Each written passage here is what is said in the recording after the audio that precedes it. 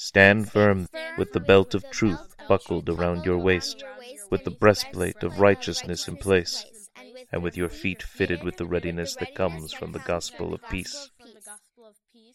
In addition to all this, take up the shield of faith with which you can extinguish all the flaming arrows of the evil one.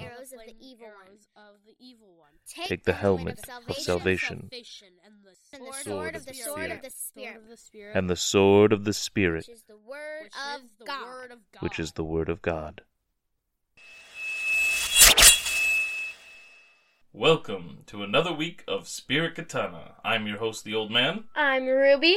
I'm Rosella. I'm Jadefire. And this week it's just going to be the four of us because Big Mama has some other things that she has to get taken care of today. Chiropractor appointments and things. So, we'll be flying without her, so sorry if you are all disappointed. I know I am, because she generates all kinds of great conversation, which also means this might be a shorter episode this week. We all have good stuff to say. Sure, now you say that. But she brings out so much more from us, doesn't she? Yeah. Alright, so, I think this week, Ruby is a couple sections behind the majority, so... That's because you all decided to read a bunch and catch up to me, so it's not my that's fault. because you were constantly getting further and further. I thought that was going to be a constant thing, but apparently it switched again, so I don't know. Anyway, Ruby, what do you got for us? A Parable of the Lost Lamb, chapter 18, verses 11 through 14. What did I learn about God? That if you sin, He always will come looking for you. Yep. It is nice to know that He will always come looking. It's kind of similar to my note last time, if we get led astray by any of the teachings from earlier in the chapter, too. We're supposed to be guarding from being led astray, right? But if we do get led astray, it's nice to know that He will be calling us back. So we just need to be listening. Mm-hmm. To get back on the right path. Alright, so then the next section, I think, is where Jadefire's at. So Jadefire, why don't you start out with this one? Alrighty. My section is called If Your Brother Sins Against You, and it's 18, 15 through 20. And my question is from verse 20. What can we learn about God? And my answer to that is that He is always with us. Alright. Ruby. Mine is restoring broken relationships. What did I learn about God? That He wants peace. That is why He gives us these examples, like in verse 17, to resolve it. Verse 17 says, "And if he refuses to listen, then share the issue with the congregation in hopes of restoration." Restoration. Yeah. If he still refuses to respond even to the church, then you must disregard him as though he were an outsider on the same level as an unrepentant sinner. So, He wants us to have peace among ourselves. That's why He, tells us how to make peace. Gives us an example. Yes. I have... Is that the Passion Translation still? Yeah. Okay. I've not switched since we started. Yeah. I have a little issue with the way that one is worded on that particular subject. It mentions an unrepentant sinner. And maybe that's fine. But, for example, mine says treat them as you would a pagan or a tax collector. So pagans, people that worship other things. And tax collectors, those that have betrayed their own people and are, taking money from people. And how would you treat people that are currently worshiping other gods? I guess you might try to bring them the Bible? Right. You would try to bring them the Bible. You don't treat them as an unrepentant sinner. They already are being an unrepentant sinner based off the previous couple verses, right? Mm-hmm. That's why you're taking them there. You treat them as somebody who is not a believer, basically. Not an unrepentant sinner. I mean, a non-believer is also somebody who hasn't repented of their sins. So there's an argument for it to be somewhat accurate, but I think it portrays a different message the way it's written. For me, it says something. It's saying something different to my mind. You know what I mean? Mm-hmm.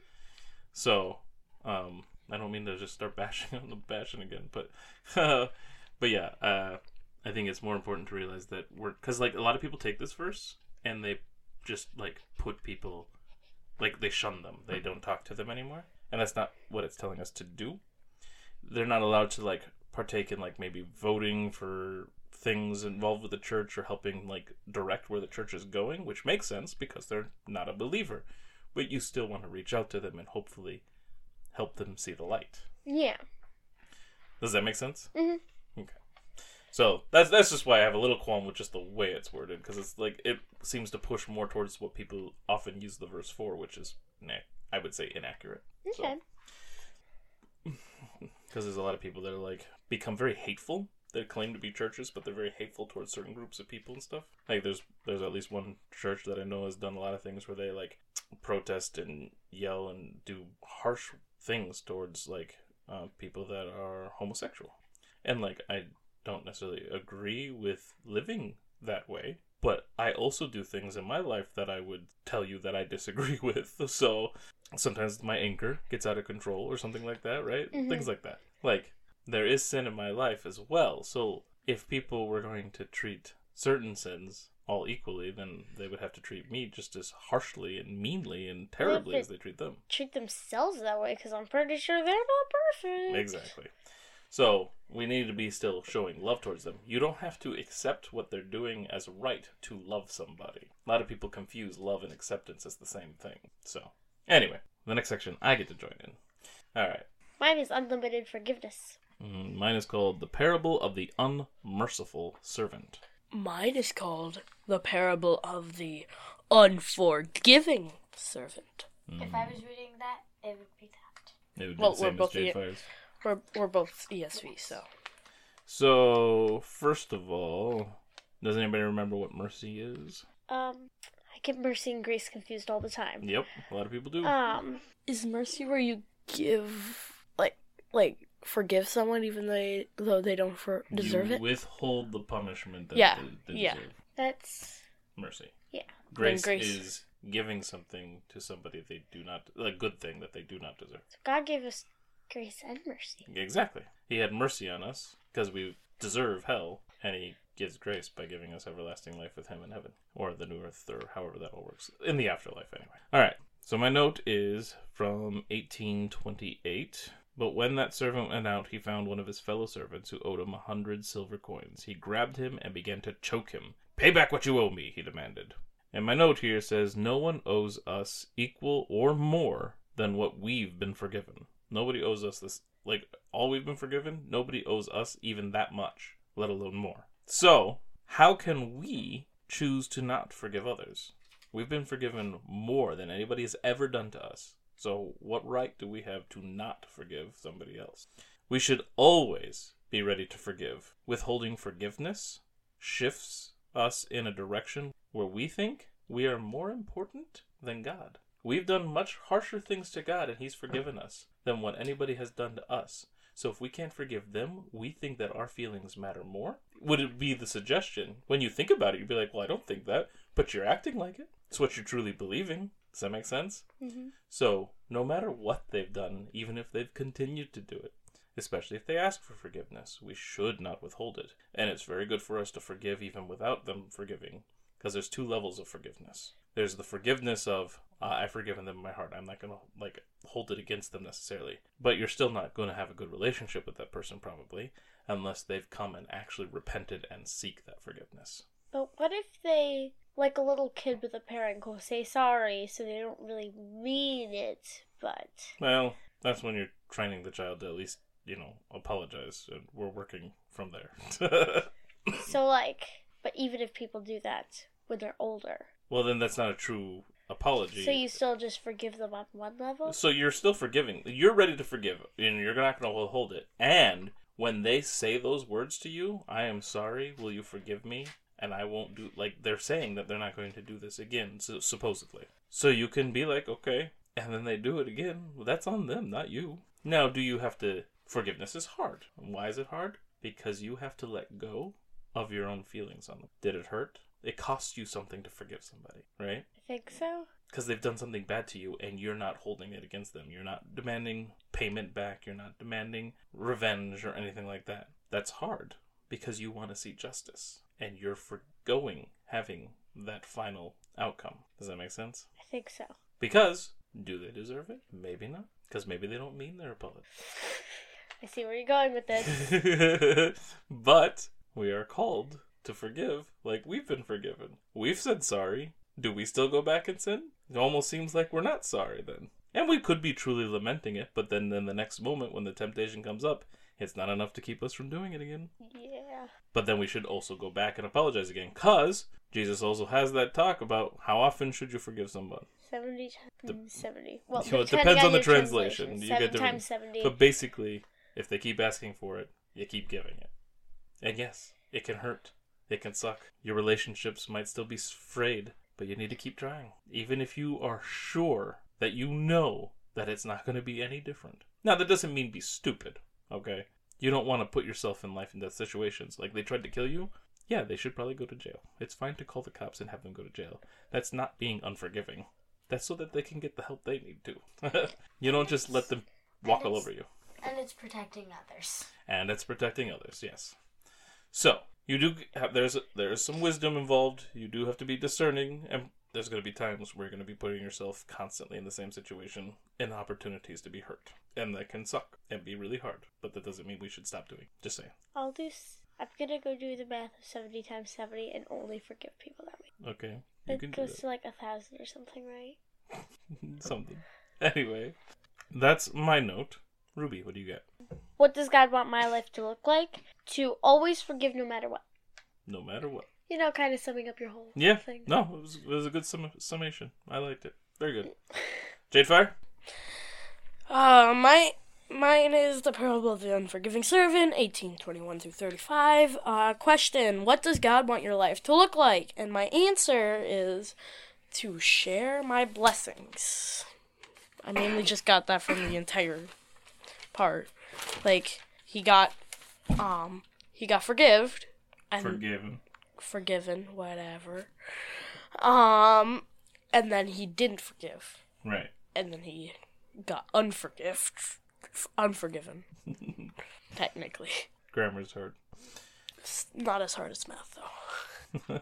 Okay. Well, let's move on to chapter 19 then. Let's have Ruby start again. Okay. Mine is questions about divorce. Yeah, mine's just straight up divorce. Okay. Teaching about divorce. I said it before. We actually just talked about divorce today, too, on our walk, didn't we? They're did? never Oh, getting yeah. divorced, otherwise I tie them together. Ruby is threatening me and Big Mama if we even think about divorce. If They will- they got divorced, I'd visit them both. I'd visit my dad at night. That's how divorce works, usually. I only visit my dad at night than my mom day because my mom needs her sleep. What does God want my life to look like? That if I marry, to be careful about who I marry, and to listen to him if I listen to my parents, like to marry the right person and to listen to that person. Yeah, listen to me. And actually, When I say no, don't marry that person. well, I mean, we would have a talk about it. No, just I will know the answer, and I will just give you a yes or no, and you just accept it. I'm just kidding. I'm actually. It doesn't work that way anymore. Actually, if they get divorced, I think I'm gonna live with my mom. No, I bet you people even discussed it sometimes back then too. Maybe not as often or as common, but I bet there was still some discussions.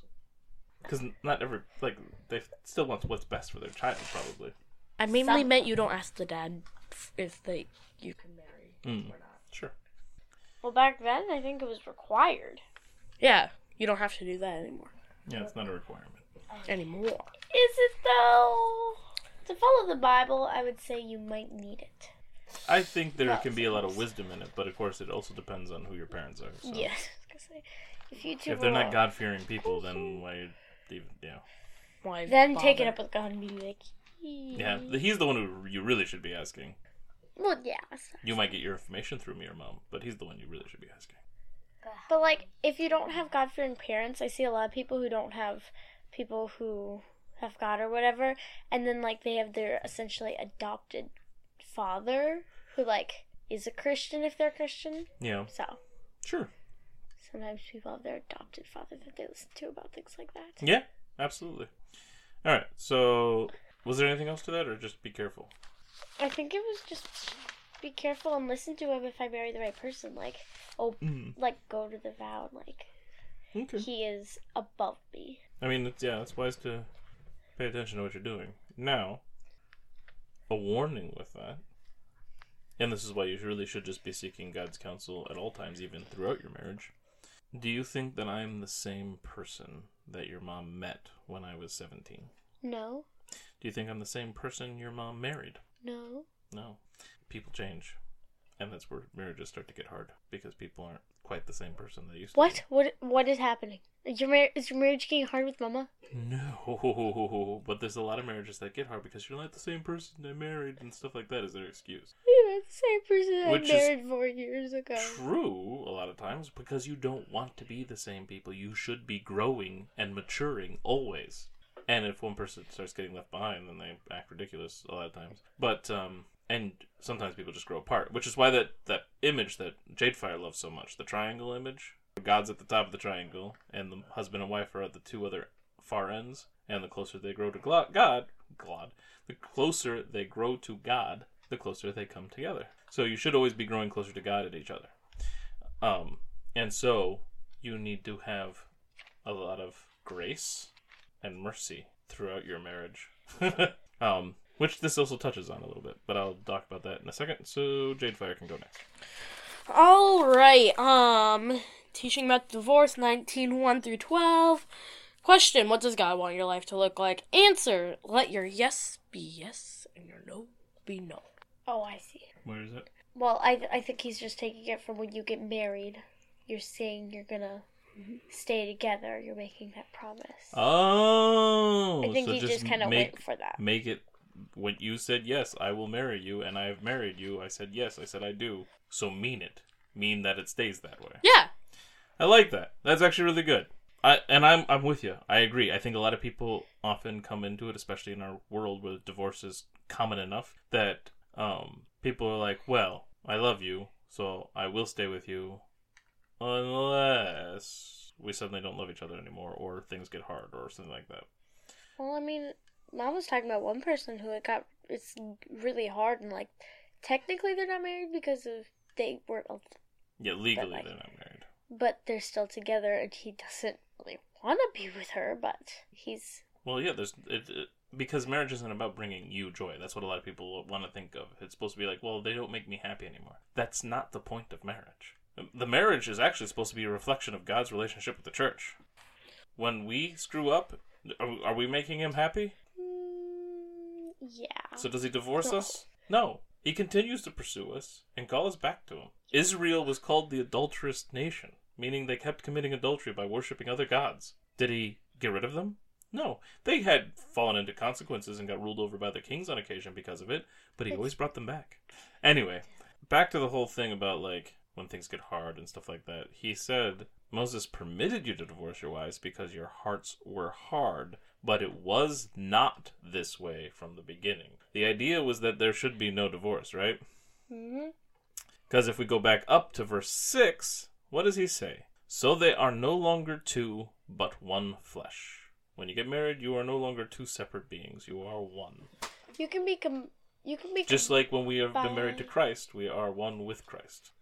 When you get combined, you can be combined, but you can't be, like, torn apart. That's the idea, I think.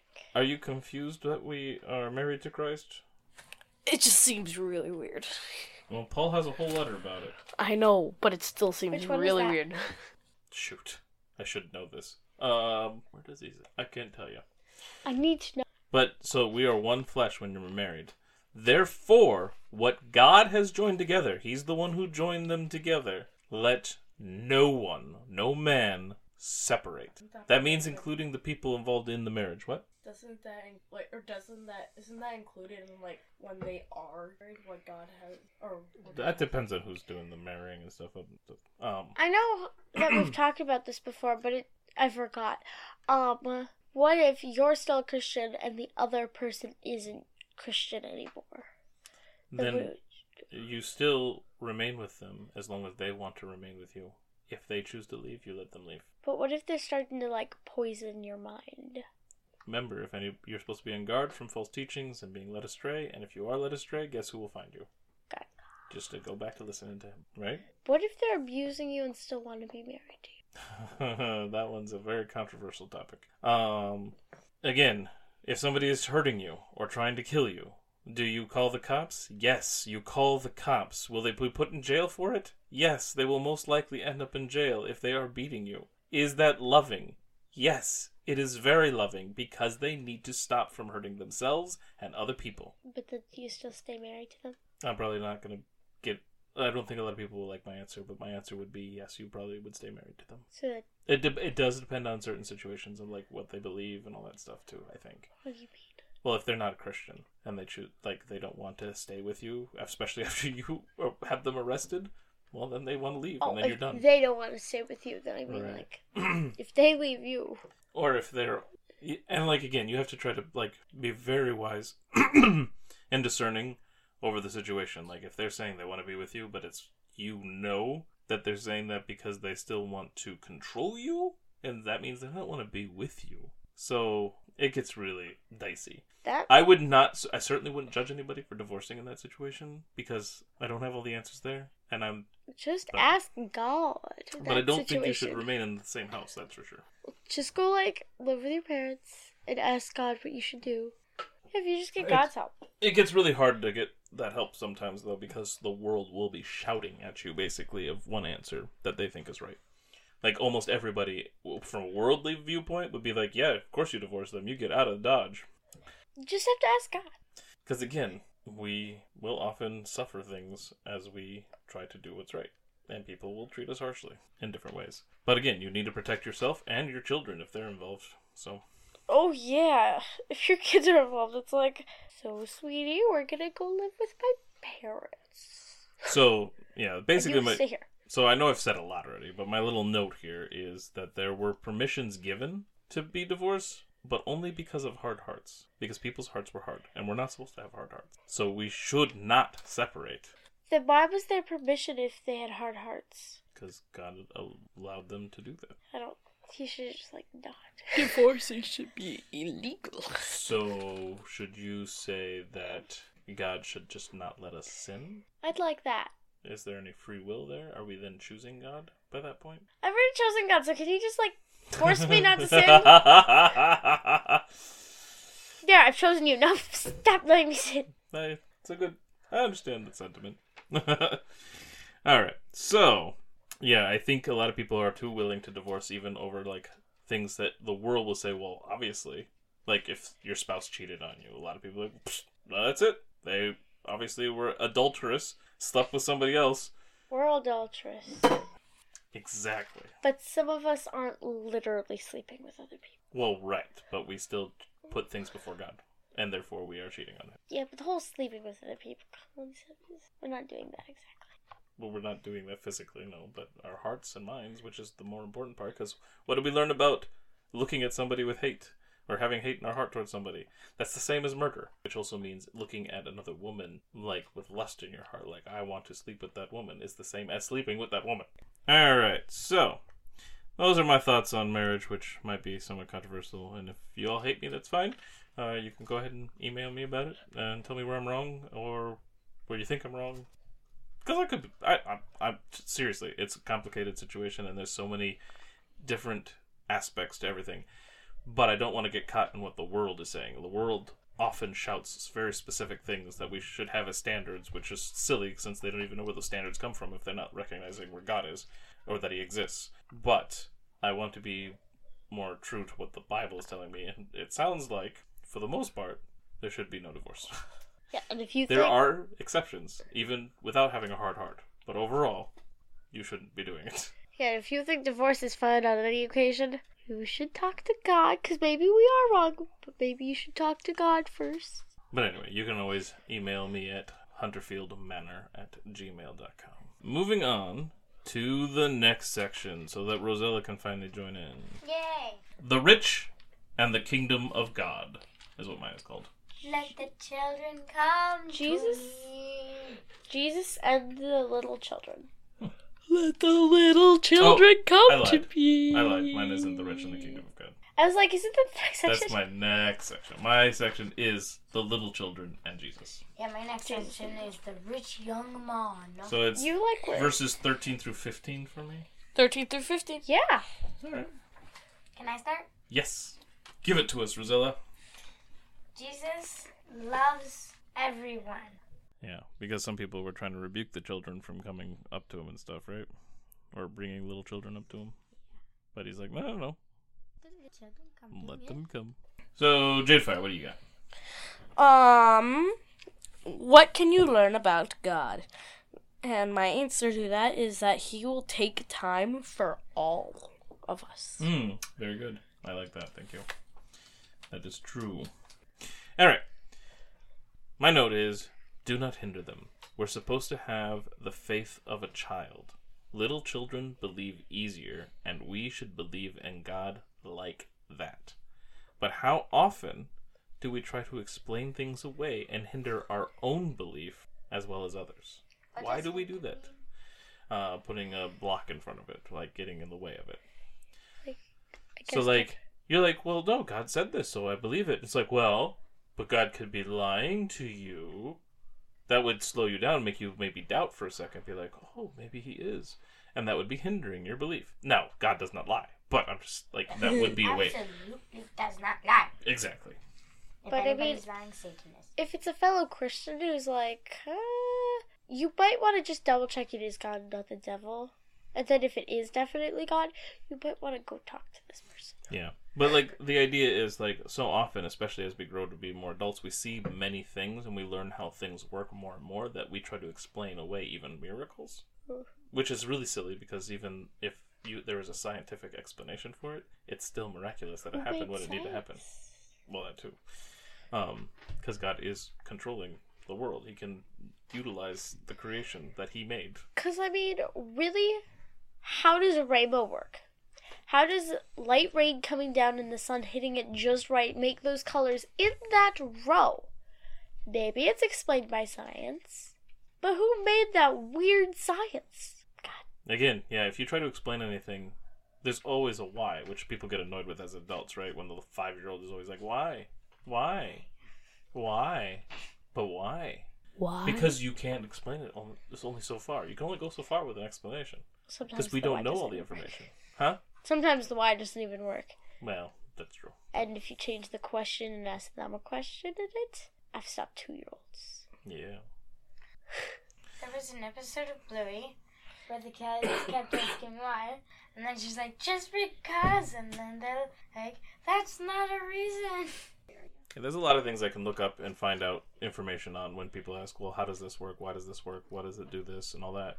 But eventually there's a limit to that knowledge that I even have over certain things. But even what they understand, they couldn't explain it all the way down. Because eventually you have to get to God. So you can explain it all right. If you allow for a God, yes. Not everybody does. Moving on. Ruby, what do you got? What did I learn about God/Jesus? That he loves everyone, and no matter how exhausted he is or something, I think the disciples use as an excuse, he always wants the little children to come to him. Sure. All right, then I think we move on to the next section. For me, that's verse 16 through the end of the chapter, I think. Same.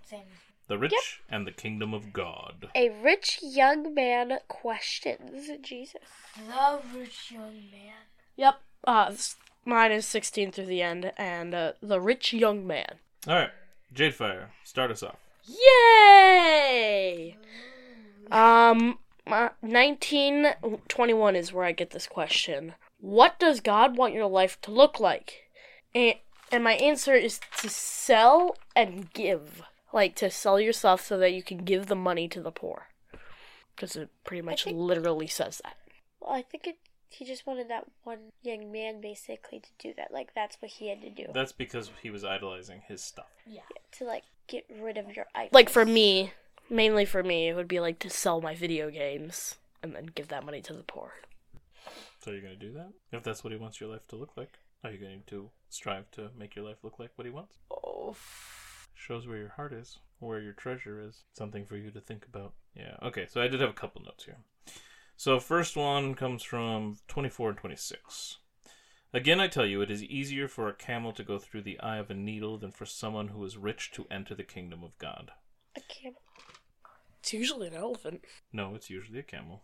Camel elephant? What was Okay. this? Chapter 19, verse 24. Mine It's is a heavy camel. rope. Mine's heavy rope. Yeah, I know yours is. Sorry, what? Mine's a camel. I feel like I like mine because it still is possible. Like if you like de-string the rope and fit it all through. Okay. That would be heavy rope. So that's an interesting point, too. Okay, I got a couple things to say. First of all, I would argue that you could actually fit a camel through the eye of a needle as well. You would have to kill it, and you would have to do a lot of work at cutting it down and demolishing its bones, but you could fit a camel through the eye of a needle. It will not be alive anymore. It would be hard. It would be very hard. Harder than the rope. I like yours better. But, to your point, an argument can be made that if you do that, it is no longer the object that it was, and therefore, did you actually get a camel through there? Because it's not a camel anymore. Did you actually get a heavy rope through there? Because it's no longer a heavy rope. You've been transformed in God. Which is another interesting example that this isn't saying. Because I highlighted 2 verses for my note. Again, I tell you it is easier for a camel to go through the eye of a needle than for someone who is rich to enter the kingdom of God. Jesus looked at them in verse 26 and said, with man, this is impossible. Being transformed like But I said, in with God, all things are possible. Now, my note, I like the amusing imagery here, kind of like the plank in an eye. Like he's using exaggerative language, which is why the camel's better than a rope, because it's much more exaggerative. So, like the plank in the eye, right? You don't literally have a plank in your eye, but it's a funny image to get you to understand what he's trying to say, right? So I like how he uses amusing imagery to show just how helpless we are. Because I don't even know where to begin to do what I suggested with the camel. And I would never try. And if we want to be saved, we need God. If God ever asked me to get a camel through the eye of the needle, I'd be like, okay, you're dead, camel. Here we go. Because if we want to be saved, we need God. He is Lord over the simple and the impossible. We can't do anything without him, but we can do all things in him. So, that's important. Also, I also want to make another note here, is that there's a common teaching that some people use, not like common in all churches, but it's said frequently enough, that supposedly there was a thing called the eye of the camel. Or no, the eye of a needle, not the eye of a camel. Oh, Sorry. that was the eye of a tiger. That's a song. Shut up. No, literally, that was the There's a thing called the eye of the needle, supposedly, which was an entryway into cities, supposedly. And so to get in with a camel, you would have to take all its bags off, because it would be like a saddle with stuff, you know, all that stuff.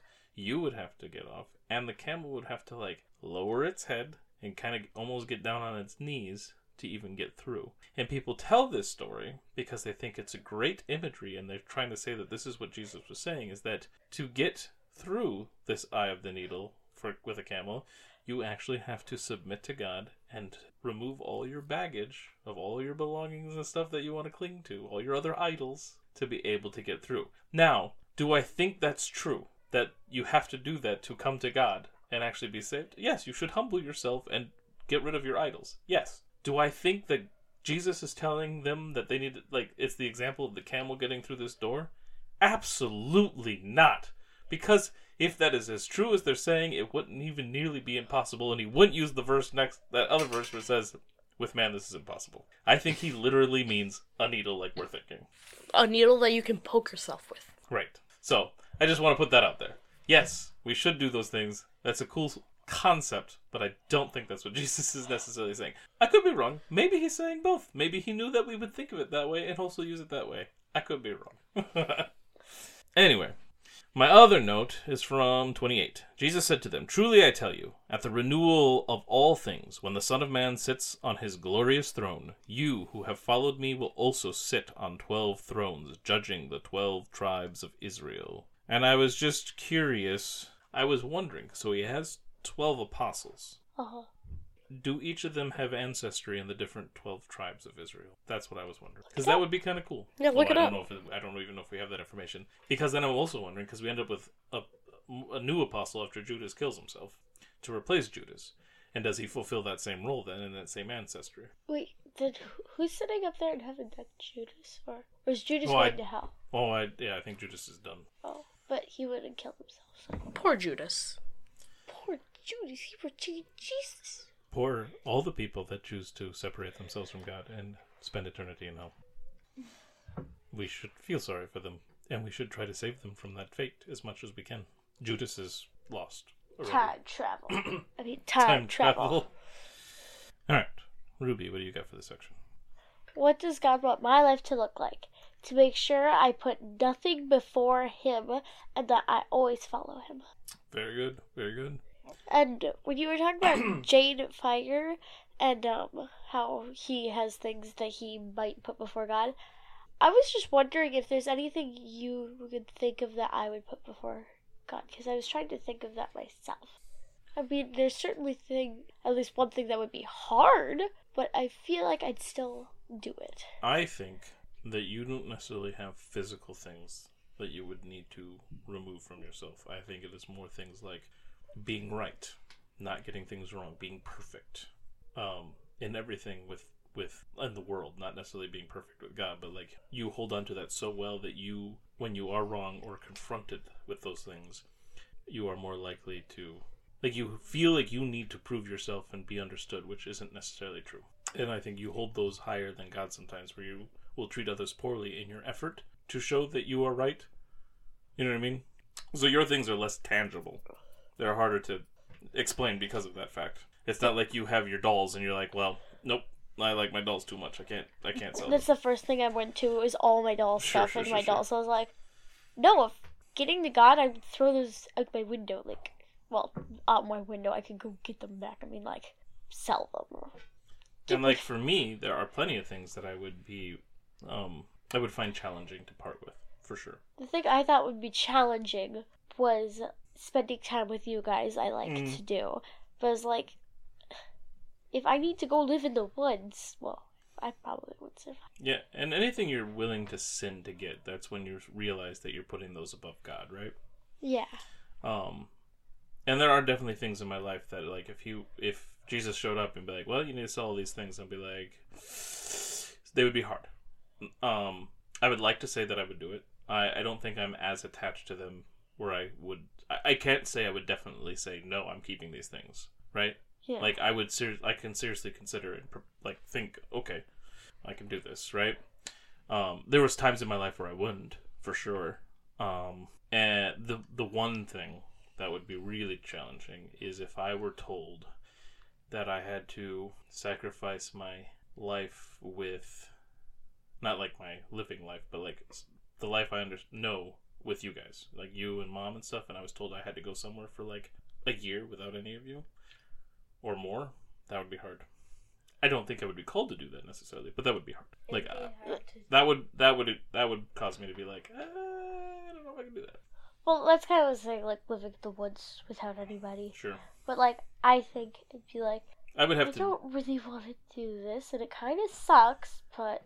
But, like, I'm also supposed to take care of my family and all that stuff, so they would have to be a very convincing reason, and, like, not even necessarily reason, but I would have to be absolutely convinced that is what God is telling me to do that, right? Because then it would be not doing what God told you to do. And, like, I have video games, I have video game consoles, I have my computer, my internet. All those things would be really hard for me to let go. The internet specifically, probably, and the computer. It'd be really but I would hard. do it. I could do that. Like, the new Switch we got, I'd throw that. Yeah. And I used to cling to things a lot more, and I would be like, oh, I could just never not... Like, I could never stop enjoying those things or whatever, but I've grown enough in my walk with Christ that I could be like, no, if he calls those things away, then they're gone. The tricky part is if they cause me to sin and I'm not recognizing it because I've been too blinded by it in front of my face that I don't know that it's causing me to stumble, then I need to have somebody help get me in check and like realign so I can see what it's doing and then cut it out of my life if I have to. Fortunately, most of the time I can Like, most things in my life don't cause me to stray from God. Yeah, anything I have, I'm pretty sure I'd give it up. I might be like not wanting to, but I would. It would be really hard for me to give up my stuffies. Your stuffies, your stuffed animals, yeah. All right, Rosilla, what do you got for this section? Yep. The rich young man. Give to those who need. Where do you pull that from exactly? I mean, I'm pretty sure it's the same verse that your brother highlighted, but I didn't write it down.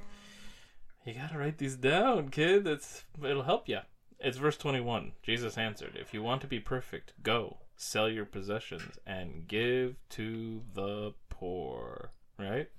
Is that the one you were thinking of? "And you will have treasure in heaven. Then come follow me." See, that's a big part of our struggle is on this earth, is that all these objects we have, we're like, well, if I sell them, I won't have them. And it's like, well, yeah, but when you die, you're not going to have them either. What we should be focused on, because it's hard to focus on the eternity because we haven't experienced it. You've only experienced 12 years of life, right, Ruby? Yes, but in a way, I still have a gauge of what being in eternity would be like. Because, well, not exactly, but like giving up things on this earth. Because, like, my dolls, am I gonna really care that much about them when I get turned 30? Like, yeah. Well, and some do, because they don't let go. But, and you've only experienced 13 years, right, Jade Fire? 13, like half. Sure. 13. And Rosella, you've got, 10 years under your belt? Yeah. So, you've only been here for a little over a decade, or only a decade for some, right? yeah. That's not a very long time. Nope. I've been here for a few decades, and even that's not a very long time. But as a child, when I've only experienced the same amount of life as you've experienced, I'm like, whoa, I couldn't even imagine being like 30, right? That seems so old. I'm past that now, right? And like, years seem to take forever. Yeah. Now, at this age, they are not long at all. They're not? They don't feel long at all. Because there's so much going on in my life. Taking care of you guys, working, all that stuff, right? I'm not quite to where the years are that fast, but Yeah, 1 year, very quick. Well, yeah, seasons sure. go by much Yeah. faster.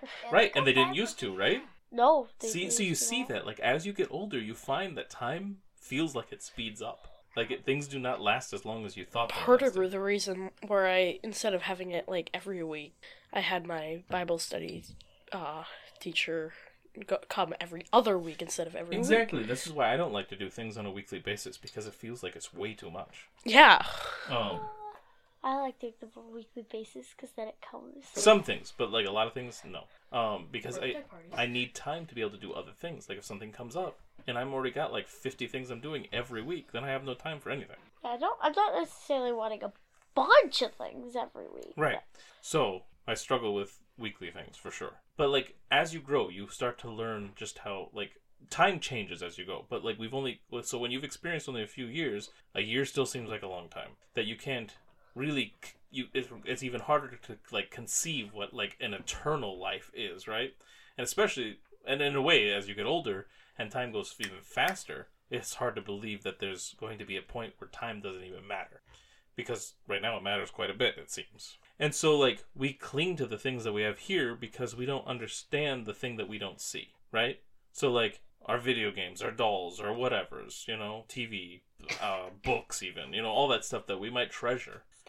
Stuffies. They'll all be gone, and what we experience, the treasures we get in heaven, will last us so much longer that we won't even remember the stuffies, right? Because all that will be so far behind us. Because we have an eternal life ahead of us with God, who's the greatest treasure. I mean, theoretically, if our bodies are unimaginable, we would probably be able to remember, like, everything. I mean, possibly. But my point is that it would be such a blip. Like, for you, it consumes so much of your life. You've had stuffies almost your entire life.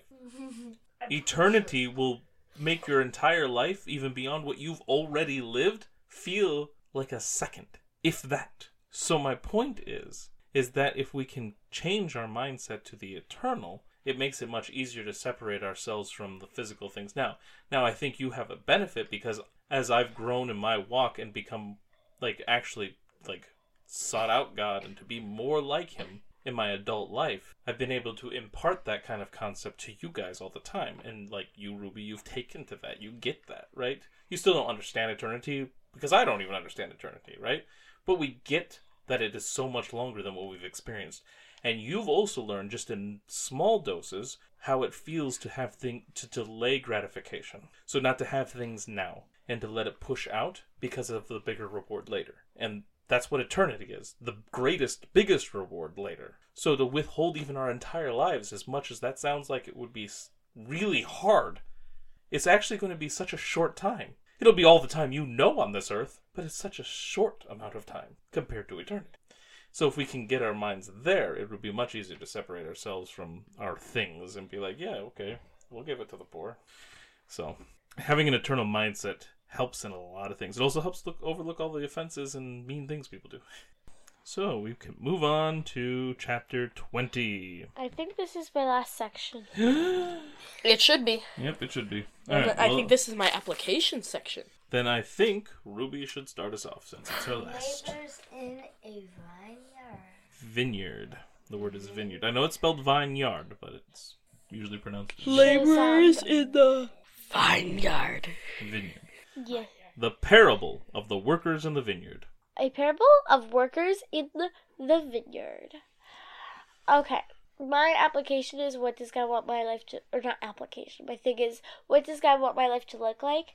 To not focus on other people or what grace people are giving to other people, but just focus on me. Like, the people in the story who came first in the day were upset that other people got more or the same amount, but like they got what they were told they were gonna get. Mm-hmm. Maybe that was unfair, but that was their choice. Life is unfair, especially with like God forgiving us our debt. I was going to say, one might say grace is unfair, which is what this is an image of. The promised salvation. What is your note for this section, Rosella? If you're first, go last. That's a lot like my note. Okay, cool. You know what that means? So that the last will be first and the first will be last in this section? Probably not. So it seems like he's saying that, at least to me, I could be wrong, but what it sounds like to me, because the first ones that were hired thought that they deserved more, while the last ones hired, they got what they were promised to and were happy with it. And therefore the first ones are more disgruntled and separate themselves from the owner more, and therefore would be like last in the kingdom. Kind of like the Pharisees. They thought they deserved everything because they had been following the laws that they created, basically, for so long, because they added on to the law. But they actually will end up being last because they're not willing to accept Christ. They're not willing to accept that salvation. So I think that's kind of what it's saying. It's like those that were first or whatever, they think that they're entitled to more. Those that put themselves like, well, I should have so much more, they're going to find themselves last because they aren't willing to accept what they were given. Also, legitimately, first will be last, and last will be first. Should be a thing that happens in life, because people are always pushing to the front of the line. Jadefire, what's your note? You said it's similar to Rosella's? My note is to put others first. Ah, okay. Mm-hmm. Like I said, probably my So you guys application. obviously focused on a line that doesn't quite mean what you think it means, which is interesting. I didn't. No, but these two did. Alright. I also highlighted that section, along with a lot of other verses in front of it. So 12 through 16. These who were hired last worked only 1 hour, they said, and you have made them equal to us, who have borne the burden of the work and the heat of the day. But he answered one of them, I am not being unfair to you, friend. Didn't you agree to work for a denarius? Take your pay and go. I want to give the one who was hired last the same as I gave you. Don't I have the right to do what I want with my own money? Or are you envious because I am generous? So the last will be first and the first will be last. So, we should abandon any sense of entitlement. Do you know what entitlement is? Yes. Pretty much. It means that you think you deserve something because of something you did or whatever. You think you deserve something just because you're the oldest, or you think you deserve something just because you worked harder than somebody, or you believe you worked harder than somebody else, like they did, okay? Or you were saved first. You came to Christ at a younger age than, say, your dad, and so you think you deserve more benefits from God than I do. Things like that. That would be an entitlement feeling. We should abandon any sense of that feeling. We aren't entitled to anything. Except for God, He's given us this free gift, and we can accept it. We are free to do that. We do not deserve God's salvation any more than anyone else. Those who have lived a long life in sin and accept Jesus in their last moments are also awarded with an eternity with God, just like those who have been striving to be more like Him for most of their life.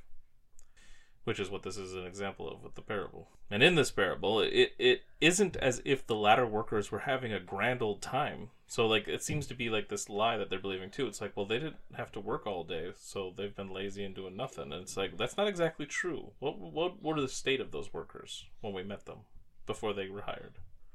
They were waiting. Yeah. They weren't going off playing games or anything. Now, was it easier? Probably. But they were still waiting because they wanted work. And they probably believed that they were going to get only a couple hours of work, which means only a couple of hours of pay.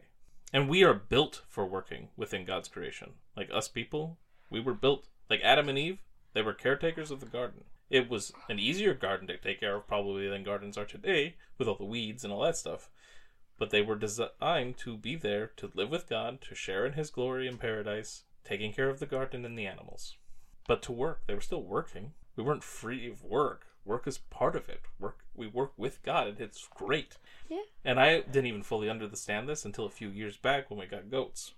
And I was working on the fence and stuff, and it was hard. It sucked sometimes, but I felt so accomplished and like I was doing what I was supposed to be doing by doing all that work. Which I don't always feel, because I don't like to do chores.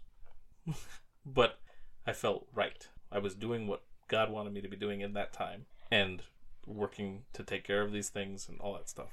So, and loving my wife in the process. That's the main reason you do chores. That is the main reason I do chores. So, but yeah, so there's a sense of accomplishment and fulfillment for doing the work God has for us. So honestly, the people that were working the vineyard all day were feeling a lot more accomplished than the people waiting around. And they also had the knowledge that they were going to get paid because they've already been told. So in a way, they had it better. It may not look like it to you children because you haven't quite grown into that understanding. It took me forever. But they had it better. They just didn't even know it. And that's the same with like those. So this goes back to the whole sin example, right? Those that have lived in sin for all their life and only finally find God in the last moments of their life, they still had a really crappy time most of their life. Most likely. Almost definitely. They may not have realized how crappy it was at times, but they always were feeling unfulfilled. That's fair. Because they're trying to fill their life with something that isn't actually giving life. Those that have found God have, maybe they've been yelled at, accused of hypocrisy, told that they are foolish for believing God, and treated badly. They've worked hard to give the message to people. They've given their money to people that needed it and then found that those people just squandered it away anyway and didn't actually do anything good with it. They've done and gone through so much hardship, but they've been with God the whole time and they've known their salvation is coming this entire time. Whereas those people that lived without God didn't know where they were going. In the end, they had no concept of what eternal life or what their afterlife was, if they even had something. Maybe they thought they would just cease to exist, which doesn't fill anybody with any kind of hope. That's true. It gives your life no meaning. So you still had it better off working alongside God all your life. It does. So yes, you both get this salvation in the end, and that should be great. For them, they finally get some relief, and you get to know that you helped work with God, and you get to continue to be with this person, this being, I should say. And this also reminded me of the other another parable, the parable of the prodigal son. Do you remember that one? The prodigal son who left and got all his money Early. Yeah. Well, the one son stayed. Uh-huh. So he hadn't come into his inheritance and didn't get his stuff yet because his dad was still alive. Yeah. Which means he still had something to look forward to. This might be easier for you guys to understand than actually working outside too, like I was talking about. But like, the son decided he wanted all his money, he took it, and he blew it all, and ended up in a desperate situation with nobody to take care of him, no food, that he wanted to eat what the pigs were eating, which is disgusting, right? Isn't the stuff that pigs eat just a ton of scraps and slop? Yep. So, then the one that stayed with his father the whole time was just like the workers that were hired early in the day. He stayed with his dad. He continued to work on the property that they had or whatever and take care of the things that they had. But that also meant that he was also always in the presence of his Father's love. He always had food on the table. He never was going hungry, right? Right. And there's fulfillment that he could have accepted in that work if he was looking for it. He was healthier and happier all that time than his brother was, who spent all his money and wasted it all. Did his brother who spent all his money, I thought he got his inheritance still, like he... It never says that. What it says is that he was celebrated. He got to live with his father again. They sacrificed the fattest, well, like sacrificed, they killed the fattest, whatever, so that they could have this great meal. And his brother was like, well, that's not fair. You never do this stuff with me. Your brother's been starving and desperate and lonely and hurting all this time because he made a foolish decision, and you still have your inheritance to look forward to, while you also enjoyed the comforts of home all this time. And you enjoyed it at the party. That's true too. So we're not looking at how things are for the other people when we're trying to say that, well, we deserve more. It's like, don't you understand what they've been going through where you've had it so easy, quote unquote? So we often have trouble seeing and therefore believing the consequences and justice built into God's creation, because there's still consequences for the wayward son, the prodigal son's lifestyle and choices. He still had to deal with being hungry for a long time, not knowing where he was going to go, not having any more money. That was all stuff that continued. He still had those consequences. Yes, he got to be back home and back in a loving family, which is great. But that did not free him from those consequences that he was going to have to deal with and had dealt with. So, just because you don't see what happens to people or understand it does not mean that they don't have their own situations that they've gone through that you think it's unfair, right? So we should all get off of that idea of fairness and entitlement, right? So yeah, I think both these parables are really helpful in getting us to change our perspective on our own position in all sorts of relationships. With your brothers, sisters, your parents, just other people that are mean to you for no reason. And certainly on our position in relation to God and how we should share in the joy and help celebrate those that have come through hardships that they've often created for themselves. We should be celebrating the fact that they're finally with us. Because remember, what did people say? People said they felt bad for Judas, and they felt bad for other sinners that are going to hell. Well, if you actually feel bad, then you should be celebrating those that are finally free of that. Because they finally accepted Jesus, no matter when they did it. Right? Mm-hmm. If you really were going to feel bad for them, this way you don't have to feel bad for them. You don't have to feel sorry for them, because they're here with us. And that's very good news. Which is why this is the gospel. The good news. Uh-huh. Alright. So, sorry. I know it was a very long note, but I just thought it was really good stuff. And you said we'd have less because Big Mama wasn't here. Yeah, well, maybe God knew that she wasn't going to be here, so he gave me more things to think about. Alright, was that the last one to go for that? Yeah, because you started us off, Ruby. So you're done with your sections? Okay. So Jane Fair should start next, right? Yep. So yeah, this is what? Jesus predicts his death a third time? Jesus foretells his death a third time. Jesus foretells his death for a third, or Jesus foretells his death a third time. Alright, there wasn't much to take a note out of, and I was sitting there for a while, and I'm like, how will I take a note out of this? And so eventually I just wrote, what can you learn about God? That he will prepare us if he needs to. Yep. My note is, Jesus continually and patiently tries to prepare everyone for what is going to happen, and even letting them know that death will not be the end. They still freak out later, but he's obviously given them plenty of warning and preparation for this, including the fact that he won't stay dead. Wasn't Jan Fire's note about that one when Jesus was predicting his death a second time? Possibly. Yeah, there's not much to take out. So. I mean, my note is the same as his, pretty much. I just had more to say on it. So, I'm good. And that was my last note. Good. Anyway, Rosella, what do you have for Jesus predicts his death a third time? Or foretells his death a third time? He will always come back. All right. I like that. You cannot keep Jesus down. He will always rise back up. He gets knocked down, but he gets up again. Never gonna keep him down. No, she has half my note. Oh, I'm never gonna let you down. All right. So, the next section, which I believe will be my final section. I'll be the star of the show. So, a mother's request, which goes from verse 20 to 28. A mother's request. Yeah, same thing. So this is the section where Zebedee's sons, which are James and John, their mother comes and asks Jesus a favor. Oh, I think I know that story. Yep. This is a section where we get the Sons of Thunder. Although I don't know if they are the Sons of Thunder. There's a different gospel where it talks about the brothers are supposedly the ones that do the requesting, and Jesus calls them the Sons of Thunder. I think mine probably has something about that because it's the ambition of Jacob and John. So, from 22 to 23. You don't know what you are asking, Jesus said to them. Can you drink the cup I am going to drink? We can, they answered. Jesus said to them, You will indeed drink from my cup, but to sit at my right or left is not for me to grant. These places belong to those for whom they have been prepared by my Father. This is more just a question, or a thought that I was having. So I've often wondered, when Jesus refers to the two, or like when Jesus says, you don't know what you're asking, because they're asking to be on his right and left, to sit at his right and left in the kingdom. I wonder when Jesus responds to that because of the context about the cup. Do you all know what the cup is, by the way? When he says, can you drink the cup that I'm going to drink? You told me this earlier. Yeah. Well, kind of taking up his cross, in a sense. What do you think, Jadefire? What do you think the cup is? I have no idea. So, does anybody remember when Jesus is praying right before he gets arrested? He prays multiple times and his apostles keep falling asleep. Mm-hmm. Yeah. What does he pray? That he doesn't have to take the cross, but God's will be done.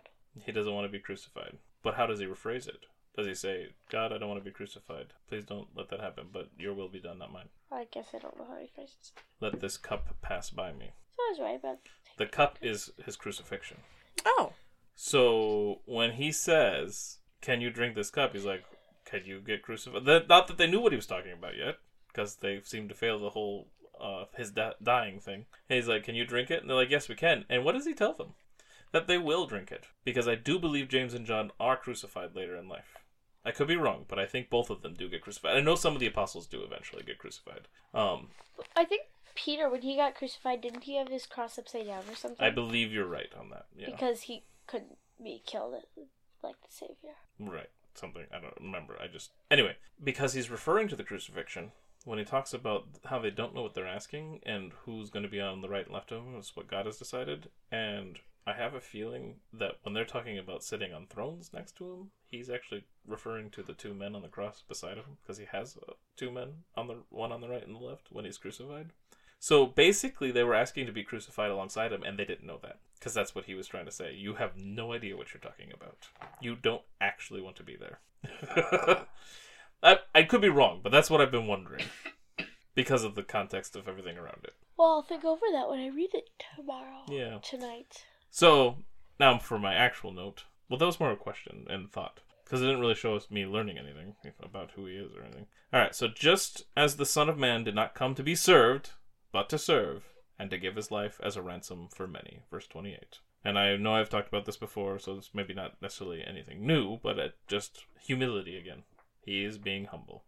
He is, once again, he has ultimate power and authority over everything, but he does not lord it over them, but lays down his life and serves others. Ain't that right, Rosella? Yep. Rosella, what do you got? You should love others. You should not control them. Oh, okay. Yep. And how do you love others? By giving mercy to them and grace. And you should be teaching them about God. And what's the best way to teach somebody something, do you think? I do not know. Live by example. Oh, yeah! Do the very things that you're trying to tell them that the Bible tells us to do. Because if you're not doing it and you tell them that's what God says to do, they're not going to really buy into it. We are supposed to be that light unto the world, just so others can see that. God's glory, love, and grace in you. Yep. Make sense? Amen. Make sense? Yeah. Yes. Alright. Rosella, go ahead into the next section. You're the last one for these last two. Jesus heals 2 blind men. I wrote, even when they could not see, they still cried out to Jesus. Yeah? Shows some faith, doesn't it? You know, we're always called to have like blind faith, because having faith is believing when you don't see it, right? They literally couldn't see. Yeah, like, people were like, stop it. Yeah, once again, everybody keeps trying to tell people to leave Jesus alone. Jesus, like, stop that. Stop telling. Because with the kids, we had that today. But then there's, like, the lady at the well. I mean, that might even be in this gospel, but I don't even remember now. But, like, this lady at the well, and they're like, they think it was weird that he's talking to her, because that's a weird thing for somebody to be doing, especially since she's a Samaritan. There's the crowd of people that are coming, like the woman who was bleeding for 12 years or whatever. They're like, leave him alone. It's like, no. I'm here for them. Stop that. Yeah. Alright. And your last section, Rosella? Which must be in chapter 21? Chapter 21. The triumphant entry. The triumphant entry. The triumphant entry. They knew that he was holy, is what I mean. They knew that he was holy? Yes. Oh, because they were all like laying things down for him to come and all that stuff? Yeah. Because that's where they lay down the palm branches for him on the donkey and stuff, right? On Sunday. Yeah. That's funny because that was your Sunday reading too. So, yeah, they knew and they made a big old thing of it. That's really cool. All right, so application. I remember mine. All right, Rosella, go ahead. To not like store things up and then just let it all out at somebody. Oh, like bottling your feelings Yeah, and stuff. bottling. Gotcha. That's your application, or that was your application last time. Yeah. How's that going? I feel like I'm doing better. I don't know. Okay. Well, keep working on it, of course. But is there anything new this week, or you feel like that's just the continuing thing this time around? I feel like that's the Okay. Yeah, I mean all the things if you're not there yet, you should always be continuing working on everything we've said in the past. Now, are you going to remember everything we said? Probably not. But you can always go back and listen to them. All right. Do you happen to remember yours, Jadefire? Absolutely not. Ruby? Oh, I remember mine. Or you took notes like a good girl. Okay, my application was to be more humble, like a teachable child. Oh, okay. And I don't think I've had any problems with that, I think. Be willing to be told what to do and taught and accepting what your parents say and things. What were we discussing on the walk that made me call you Mina, Fredo? Oh, that's right. Yeah, I did do that, didn't I? I gave you some straight up fact and you were disgruntled about it. No, you gave me a lie. Okay. So you're still not learning. No. You said I'm still as nosy as I was before. Ah, I did not say that. I Yes, said you did. were still nosy. You said, well, I've gotten better. I'm like, yes, but you're still pretty nosy. And you said, I'm just nosy as much as anybody else. And I said, that's not true. You are still What'd you say nosier than other why? people. And your mom laughed at your response because she knew that you are wrong and you still aren't willing to accept it. But I'm not. Maybe I want to You're right, be. you aren't willing to accept it. Maybe I want to still be nosy, but I don't do it. So, definitely keep working on your application. My application for this week is to forgive.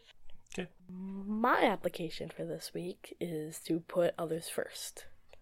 Okay. So my application last time, I believe, had something to do along the lines of just not being too harsh and stuff. I don't remember exactly what I said. But yeah, I think that's just a continuing thing. Like, for example, like my last section, I guess, not lording over others and stuff. I have authority over everybody here, but I should not be abusing that privilege, right?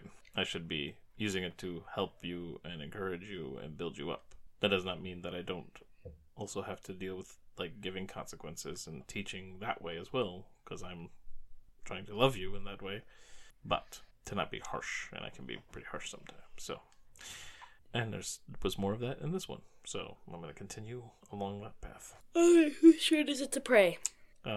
Technically mine, because Big Mama was supposed to do it last time, but I did it last time, and she's not here this time, so yours. All right. Dear God, thank you for this time I could spend with my family, help the rest of the week go well, and help everybody to do better with their applications. Amen. Amen. Yeah, you have to give us all a sip Nope. since it was already open. I'll give you a sip of my spit if you want. Yeah. Alright then. Sleep is for the weak. Hey, what I went to Iowa. I had to quiz till midnight, and I sent that to Mom, and she sent me this little thing of a person doing push-ups. Sleep is for the weak. That's funny. Another saying I like is, I'll sleep when I'm dead. Yesterday, the evolution of Vaporeon, somebody at a party pronounced it Vaporeon. I mean, it's vapor, which is water, so that makes sense. It was funny. It was my best friend. Oh, yeah. Belly. I'm just in the same category as anybody who has a nose.